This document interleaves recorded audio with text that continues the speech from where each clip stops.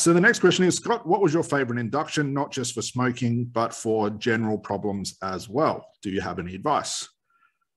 So what was my favorite? Oh, what was my favorite induction? Okay.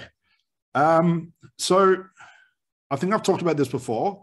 I didn't have a specific favorite therapy induction where it would be like a, you know, is it like the close the eyes type technique? Is it like walk down the stairs technique? Is it like the instant induction? Anything like that? I never really got into that stuff because I found it just didn't work with the way that I did things. It didn't work with my resistant clients as well. We just did a video about resistant clients. So what I'd like to do is I like to actually do, it's quite funny. I like to actually do the induction itself, which is bypassing the conscious mind into more trance states.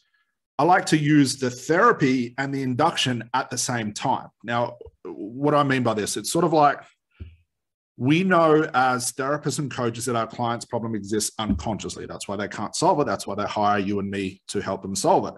So the very art of asking your client about the problem they're experiencing, so finding the symptoms, finding the root cause, finding the parameters, the what's, the when's, the who's, the why's, but asking your client questions about their problem, which every therapist should do. This should be the initial start of any sort of intervention to find out what the problem actually is. In order for your client to explain what the problem is, which is unconscious, they have to go into their unconscious, thus trance, to retrieve that information. So think of what we're doing here. By asking a client about their problem and finding out the very minute details and finding the root cause and what's really going on, whether it's like 10 questions or 20 questions, whatever it is, they're having to go into trance each time, retrieve the information, come out and tell us the information. Then they have to go back in because they're answering our second question. They come out, they go in, they're out. This is almost like a fractionation approach. So what would happen in this case is, let's say, for example, I'm working with my lawyers, I'm asking about the smoking, asking the what's, the who's, the when's, the why's.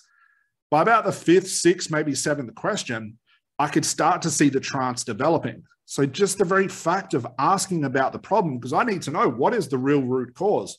The smoking is the symptom, the anxiety is the symptom. I need to know what's going on because I need to know what needs to be fixed. So the very art of actually asking about the problem to get more information, to be really clear about what the information is or what the problem is, that would actually start to go into trance. And after a little while of doing this, there was no consciousness left. It came to a point where I'd ask them a question and they'd be so tranced out, whether their eyes were open or closed, it doesn't really matter. Well, they couldn't actually ask me anything. They couldn't actually answer me anything. It's like they had no words left. There was no conscious understanding about what was going on. And this is another cool way to get past resistance and stuff like that. So I was actually doing I guess we could do three things at once. We're doing the investigation phase. I'm doing the induction into trance, which is just bypassing the conscious mind. And I'm actually starting the therapy. What a lot of people don't realize is sometimes therapy can be enough when your client consciously, to an extent, understands the problem at a deep level. Sometimes insight to the real problem is enough for that problem to completely erode, okay, to be completely snapped, to be completely like broken. So the very fact of your client understanding about their problem, plus going to trance, plus finding out parameters of their problem, you're doing the therapy at the same time. So that was really my induction. I never really understood why people would separate different parts of the whole intervention. Like they'd say, Scott, I've got to do the rapport first, then I do the suggestibility test, then I do the relaxation, then I ask them about the problem, then I do the therapy. If you're sticking to that rigid routine, that's a very surefire way to have resistance because your client can almost follow what's going on. If they've been to another therapist before and they see you doing the same thing as well, that's going to cause some issues as well. So by doing all three things at once, it's sort of like you catch your client so unaware that before they actually, quote unquote, go so deep into this trance to find the new insights and get the root cause and what the real problem is and understand the new things about it, the trance is already developing. It's caught them unaware, so they can't resist it. Plus, it's like they're going into trance having already solved their problem as well. So if you've watched any of the demos that we've done, it gets very hard to see where I'm demarcating between each different part of the intervention. And the reason it's impossible to see is because I'm not doing that. It's sort of an amalgamation of everything together: the trance, the therapy, the breakthrough, the getting past the resistance, the deepening. All of that stuff's happening at once, but it all starts with it all starts with finding out the parameters of the problem. And by asking the client about their problem, they have to retrieve the information that's unconscious. The more you ask about the problem, the deeper in trance they're going to go.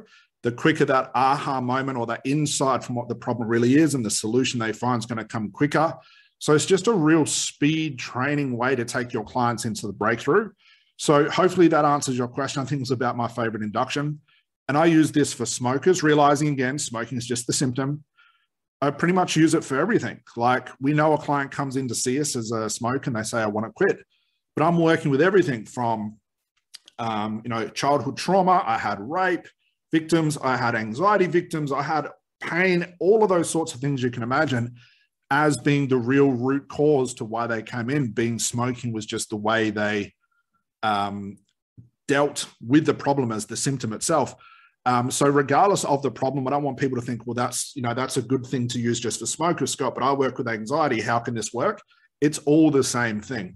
When you stop the mindset or stop the conclusion that there is a certain particular technique for a certain particular problem, and that technique should only be used for that problem, that's the key word here, should, you cause yourself a lot of rigidness in the way that you do therapy.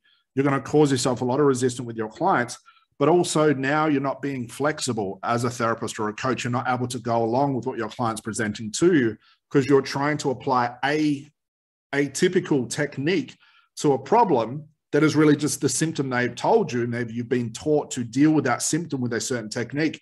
But when that technique doesn't work and it doesn't be applied to every single client that comes in, now you're sort of caught in a rock between a rock and a hard place. So if you guys want to see that in action, just go through the YouTube channel. You'll see some conversation or more advanced conversation hypnotherapy demonstration breakdowns. They're from our 2-day live training.